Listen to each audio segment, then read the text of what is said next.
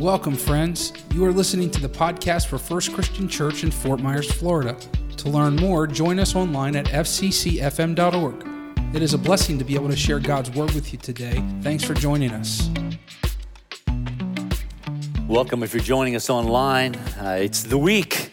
We've been counting down our Advent calendars. We've been marking off the days, and this week we celebrate Christmas.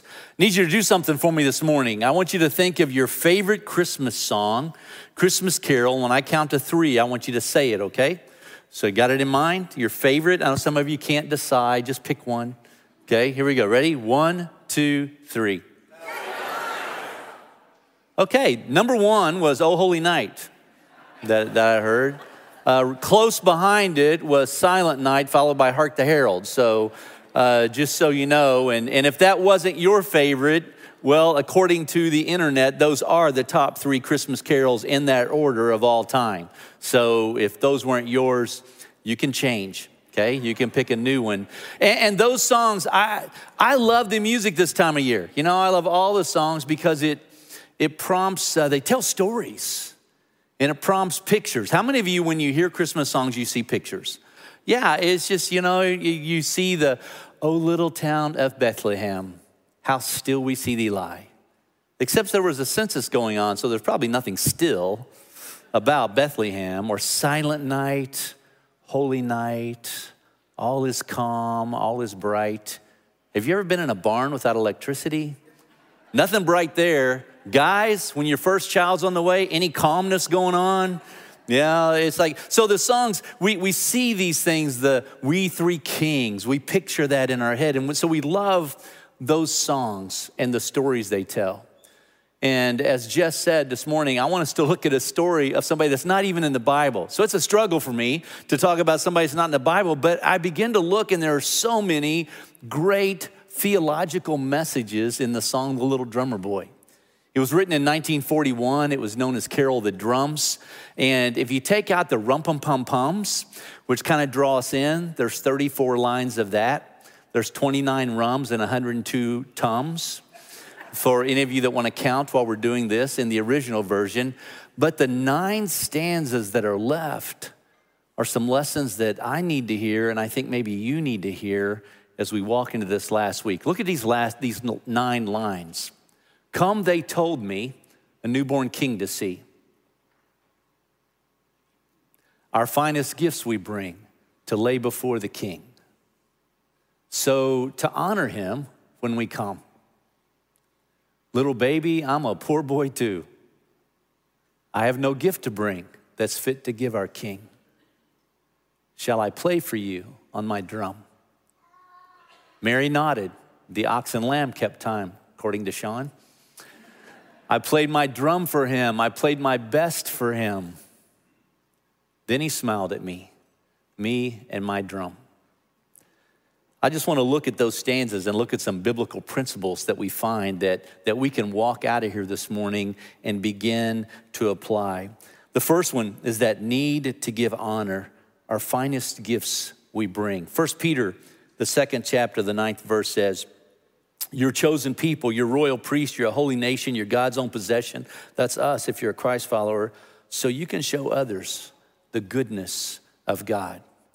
There is something that we need to remember this season, that daily, it's not just once a year at Christmas that we honor God, but that daily we find ways to live out our lives that honor him. So when we get up in the mornings, we say, well, God, everything I do today, I want you to be honored by. So that means my words, my actions, my attitudes, my responses. That means to the people I run into. God, I just in every way, we have opportunity every day to give honor where honor is due. In the science world, there's a couple types of magnification. One is a microscope that takes little things and makes them viewable.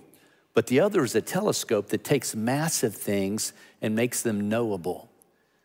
God doesn't need us to make him bigger, but he does need for us to take him and make him known to others, his largeness and how great he is. And so we, every day, get up and say, God, of all the things that I need to accomplish today, of all the important things I do, of all the things on my list, I want to make sure that honoring you rides over all of those, so that everything that takes place in this day honors God with all the activities that we have. The second thing I see in this song is the phrase, I have no gift to bring that's fit to give our King. Just an awareness and recognition, a humility of position. Not in an arrogant way, but we forget sometimes how humble we need to be before God. That there's nothing we deserve, that God doesn't owe us anything. And yet this attitude, this awareness of this small boy in this story to know, I don't have anything fit to bring the King. Jesus said when he first started teaching his disciples about following him, he said, blessed are the poor in spirit, for theirs is the kingdom of heaven. When he was washing the disciples' feet, he said, have this same attitude. Serve others in this same way. A humility to walk through life that just reminds us of this amazing God who actually cares about us and believes in us. Philippians 2, Paul said, have the same attitude as Christ. He's God, but he didn't count that as something to hold on to. He made himself a servant. The attitude that we should have with that. The third line I saw in there is when he said, so shall I play for you? Which if you think in real life, that's what every woman who just delivered a baby and got the baby to sleep needs, somebody to play a drum solo, you know? And yet in the story, shall I play for you? I don't know. I mean, I'm thinking typically if we just saw somebody drop some gold and expensive spices and stuff, my drum looks a little shabby compared to that, you know? And don't we do that? Don't we compare? We say, well, if I could do what they do, or here's all I can do. If I could do that, then I would be willing. And we compare, and when we start comparing, what happens? So we never bring anything. Because we say, well, my gift's not good enough. And yet this concept in this song of, so should I play for you? There's been some phrases this year that I've loved hearing repeated. I love in the office, in our families, and other places I've heard people say, if you remember about 3 or 4 months ago, we started saying things had been 2020'd. You know, it's like if they've been torpedoed, if somebody cuts you off in traffic, ooh, they just 2020'd me, or somebody gets me 2020. And I've heard that repeated. What's another one? Lose your fruit. Yeah, I've heard that one repeated several times. I've had to repeat that several times and it just talks about, if we got to remain attached to the vine, or we lose that fruit that God wants us to, that he promises us and all that. Here's one that I hope gets repeated a lot as an encouragement. Play your drum. Just play your drum. I don't know what your drum is, but if you'll play your drum, it will honor him. And too often, we just always spend all of our time thinking about what somebody else does, and we never play our drum. And yet God has given us things that we could bring to him, that we could honor him. Tim and Jim, our property looks amazing because every Wednesday, Thursday, they're out here playing their drum, mowing grass, trimming, blowing off sidewalks. People come every week and they wash these windows. They play their drum.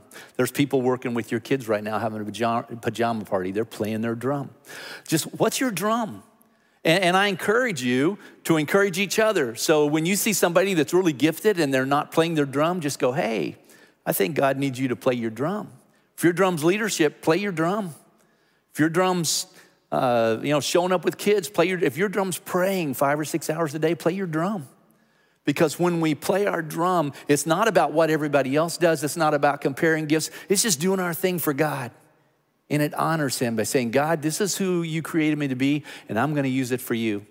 So I'm going to play my drum. Charles Stanley tells a story about a girl in their church named Sammy. She was in her 20s, and she was amazing to watch worship. In fact, everybody saw that she had such a heart for worship, they started encouraging her to go to the tryouts for the worship team. Well, she went to the tryouts for the worship team only to find out she wasn't a great singer. you know, we've all seen American Idol where somebody's mama tells them that they're a singer, and we go, no, you're not, you know? And Sammy was such a heart for worship, and she could sing standing in a crowd in the auditorium, but when you put a mic in her hand, you suddenly realize maybe her voice was just a little bit off. So the worship pastor at the time said, Sammy, can you stay after trials today? And he just said, hey, just tell me about you and your walk with Jesus, and what do you love to do? And in the course of that, she said, well, one of my favorite things is my grandfather gave me an accordion and taught me to play. And the worship guy said, so do you? She goes, I love just playing the accordion and worshiping God. He said, I tell you what, bring it to practice next week. So Sammy brings her accordion to practice, the worship guy wondering if he's gonna hear a polka or what's gonna happen. And he said, so just play me a song. And he said, the minute she started playing, all the nervousness, all the anxiety, you just saw her worship. And he said he'd never heard anything more beautiful come from an accordion. And she became one of the key instruments on the stage on their worship team, playing her accordion for God. You know, for you, maybe it's a harmonica, I don't know. You know, whatever contributes to the worship in a big way, you know, whatever it is, but let's just play our drum, okay? And maybe be honest enough to go, God, I've not played my drum in a while, but you've gifted me. And so this is my gift to you. I bring my gift to honor the King. It may not be comparable what other people's gifts are, but it's my gift that I do. I'm gonna play my drum. The next phrase I love is because he said, I played my drum, but how did he play it? I gave my best. I gave my best. I didn't just half-heartedly, I gave my best. And then it says, then he smiled at me. There's a joy in God's favor. And we need to remember, I think sometimes we forget how much God loves us. You know, if you ever, I don't think I realized this much as a parent, because, you know, as a parent, you're just trying to figure it out, you know, and you love your kids. You know you love your kids. Some days you could kill them, but you love your kids. And there's just, you just want them to grow up and be good people, and you're working at that. But wait till you become a grandparent. Then you get it. You know, then you begin to understand. I see all the grandparents shaking their heads, you know. I remember people used to tell me that before I had grandkids, and I thought, you're just old people. You know, like that's just how old people think. Yeah, go ahead, smile, say something about being a grandparent. And then I became one. I was like, whoa, there is nothing my grandchildren can do that doesn't bring me joy. God loves us. And he is, your picture's on his fridge. You know, he loves you. And we need to be reminded of that. And just when we play our drum for him, whatever that drum is, he smiles. And he's thrilled that we step up and we want to be in some way serving him and honoring him, obeying him, doing those things. I think the most important phrase I saved to last, but it's the very first phrase of the song. Come, they told me, a newborn king to see. Every relationship with Jesus begins with an invitation. I don't know if you can remember who was the first person that told you, hey, come see Jesus. Maybe it was your parents and you were just raised in it and you were taking it. Maybe it was a friend, maybe it was somebody at work, but somebody at some point in your life said, hey, come, there's this king that I want you to meet.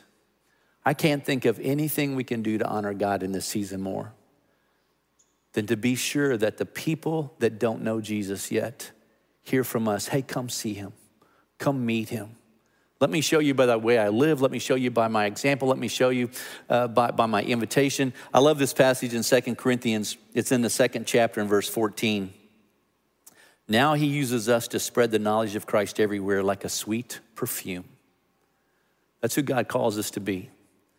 And I can't think of anything that we can do to honor him more than to say to people, come. Come see him, come know him, come know that you're loved, come know that you're forgiven, come know that you're redeemed, come know that the God who created everything cares about you and will step into your life, and he promises to be a part of your life and to care for you. Come and see him. Everybody's got a drum to play. Everybody needs an invitation.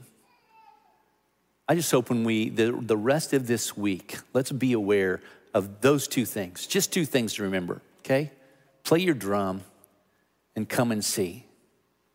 Because everyone that we come in contact with is someone who needs to be invited to Jesus.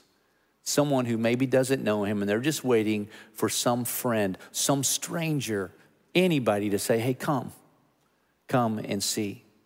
If you're watching online, we want to help you. We invite you, come and see. If we can help you in any way, make a connection with God this season, we want to be here for you.